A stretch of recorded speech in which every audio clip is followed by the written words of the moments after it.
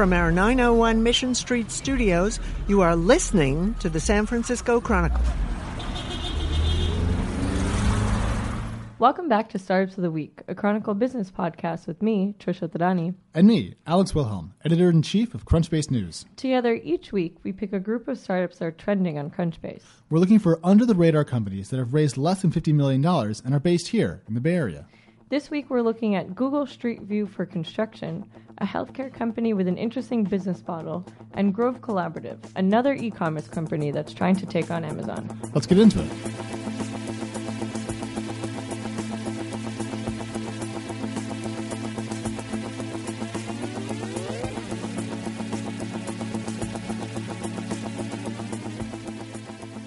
Hello, and welcome back to our Startup of the Week series. I'm Trisha Thadani, a general assignment business reporter here at the San Francisco Chronicle. Here again with my trusty sidekick, Hello. Alex Wilhelm, editor-in-chief of Crunchbase News. So we come at you every single week and tell you about 3 startups that you probably, especially this week, haven't heard of yet. Yeah, this week is a bit more the in the weeds category. Yes, very weedy. So to begin, do you want to just tell us, like you do every week, how we choose these companies? Yep. As I'm sure you all remember, we look for companies that are based here in the Bay Area that have raised less than $50 million, that have not been acquired, that have not raised inside the last month, and then we rank them all based on what's called Trend Score, which effectively lets us see what's kind of trending on Crunchbase itself. So it's kind of a way to look into the signal or pulse of the startup world and pull out things that might be next, is how I put it. Yeah. So this one, the first one is a company called Holo Builder, which both Alex and I were saying it's just, I don't know why I almost called you Allie. I mean, I'm not offended by it. Anyways, so both Alex and I were saying it's like totally not sexy, but it seems really practical. So before we get into that, what is, if you were to break it down in the simplest terms possible, what would you call it? Or how would you describe it to me? Google Street View for construction sites. So they, the CEO claims that they use pretty much the same technology as Google Street View. So when they were first created, they were trying to do basically the same thing as Google Street View, you know, which is pretty cool. Which is really, really cool. Where like anyone can basically like dive into a map and you can see a 3D rendering of the area. Yeah. But then they were like, well, if Google's doing it, there's no way we'll win. So then they decided to just focus on construction, which is really interesting because they basically turn these 2D floor models that are, I would assume, are pretty difficult to read. They are very difficult in my experience. Yeah, and make them 3D. So you can interact with it. You can see, the live progress of it and stuff. But so super brilliant idea, and I think we forget how insane it was when Google did Street View. That's true. You know what we're going to do is we're going to build a bunch of cars and put cameras on them, and then we're going to drive them around every street. Which streets? All of them. Where? The world. And then they did, and they do it on repeat. Right. And Bing does this now too. So there's 2 American companies that did. Bing does its own. Yeah. Bing View. I forget. Sorry, Microsoft. But like this is a really cool big project, and to bring the technology to the construction sector, which, as you and I know, actually we all know, is huge. Yeah. Cool tech. Yeah. Boring industry. Yeah. But that's a really good point. I mean, if Google Street View didn't already exist, and if it wasn't so normal to us now, this would be a crazy thing. But here we are saying like, it's kind of a boring. Dial back 5 years before we had Google Street View. We had Google Earth, which was an app. Right. You download it and you could zoom in. I remember that to your house. And I recall sitting around my parents' house in Oregon, and we zoomed in on our little house in Corvallis, and we thought it was the most staggeringly awesome thing. Right. Military grade satellite technology in our.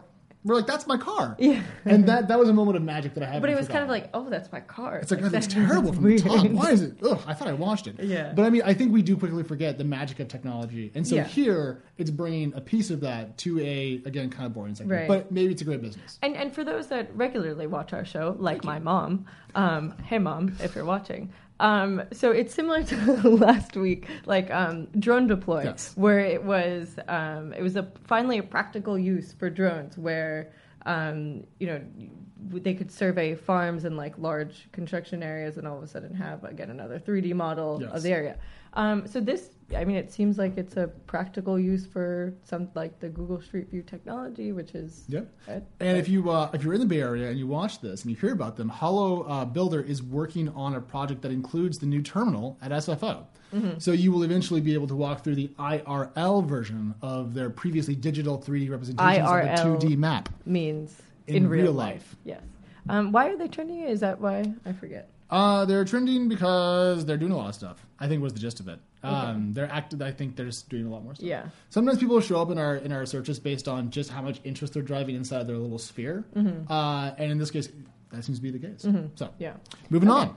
So the next one is a company called Health 2047. Yes. I asked him why their name was that, and he said, the CEO said because the American Medical Association was founded in 1847, so they wanted to pay homage to its 200-year anniversary, saying they want to revamp the healthcare industry by mid-century. So it's still 2018, right? Yes.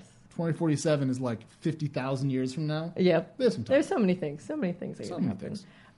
Anyway, so they are a company that I am definitely going to struggle to explain because it's like a really weird business model. So the way that the CEO, Doug Givens, explained it to me was they are a network of like thought leaders in the in the healthcare and tech industry. Okay. And so they come together and they try and address like big questions from the American Medical Association, like how can we improve data sharing in our healthcare system. So it's technology questions inside the medical system. Yeah, so they come together and like figure out how to address those questions by creating a company that will address that. Yeah. Okay. So essentially what they do is they're a company that spins out other companies. Okay.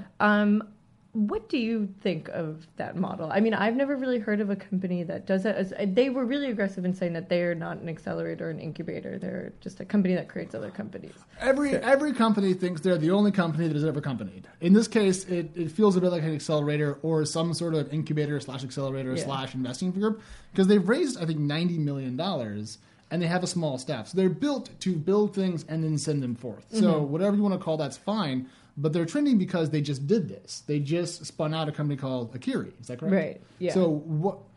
I mean, that sounds like an accelerator to me. Not to be rude, but that's what it feels like. But it's a pretty cool model. I mean, I think that you and I could be glib about the idea of thought leaders in tech and medicine doing this or that because thought leadership, in case you don't know, is really what people say when they have nothing to say. Like, I'm a thought leader. Probably not.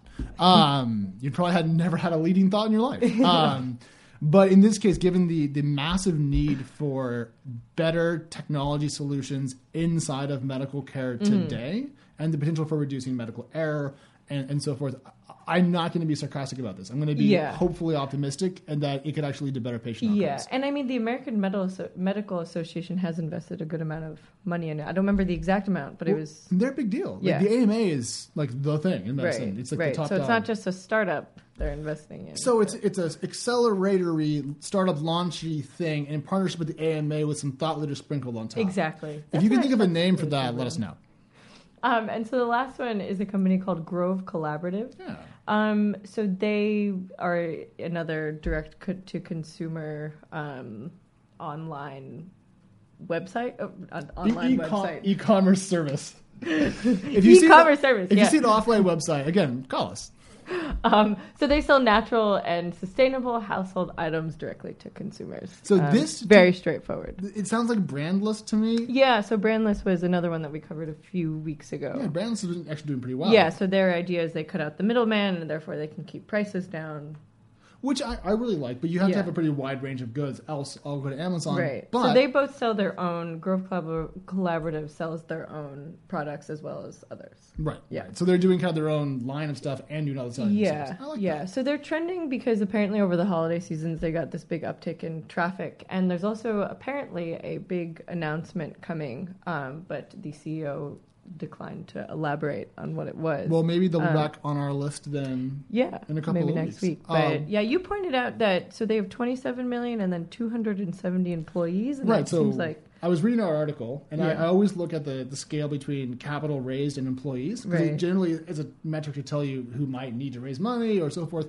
According to our piece here, they've raised $27 million total, according to the company, and they have 270 employees. Now, that's a bit skewed. So I would presume, especially given that Brandless recently raised, they would be in the market right now to raise capital. So they may end up back on our radar pretty soon. We don't know, but just like when I see that much capital versus that many employees, it sounds like fundraising. Could be something. Yeah, interesting. Well, stay tuned. So that's all we have for this week, and we'll see you again next week.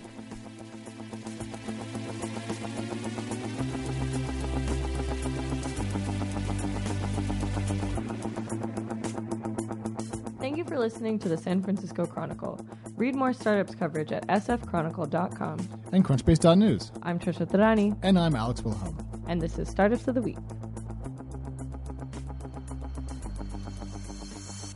You've been listening to the San Francisco Chronicle. Our executive producer is Fernando Diaz, our editor-in-chief is Audrey Cooper, and our producers are Peter Hartlaub, Brittany Schell, and Claire Varelos. The music you just heard is Botfest by Alex Vaughn.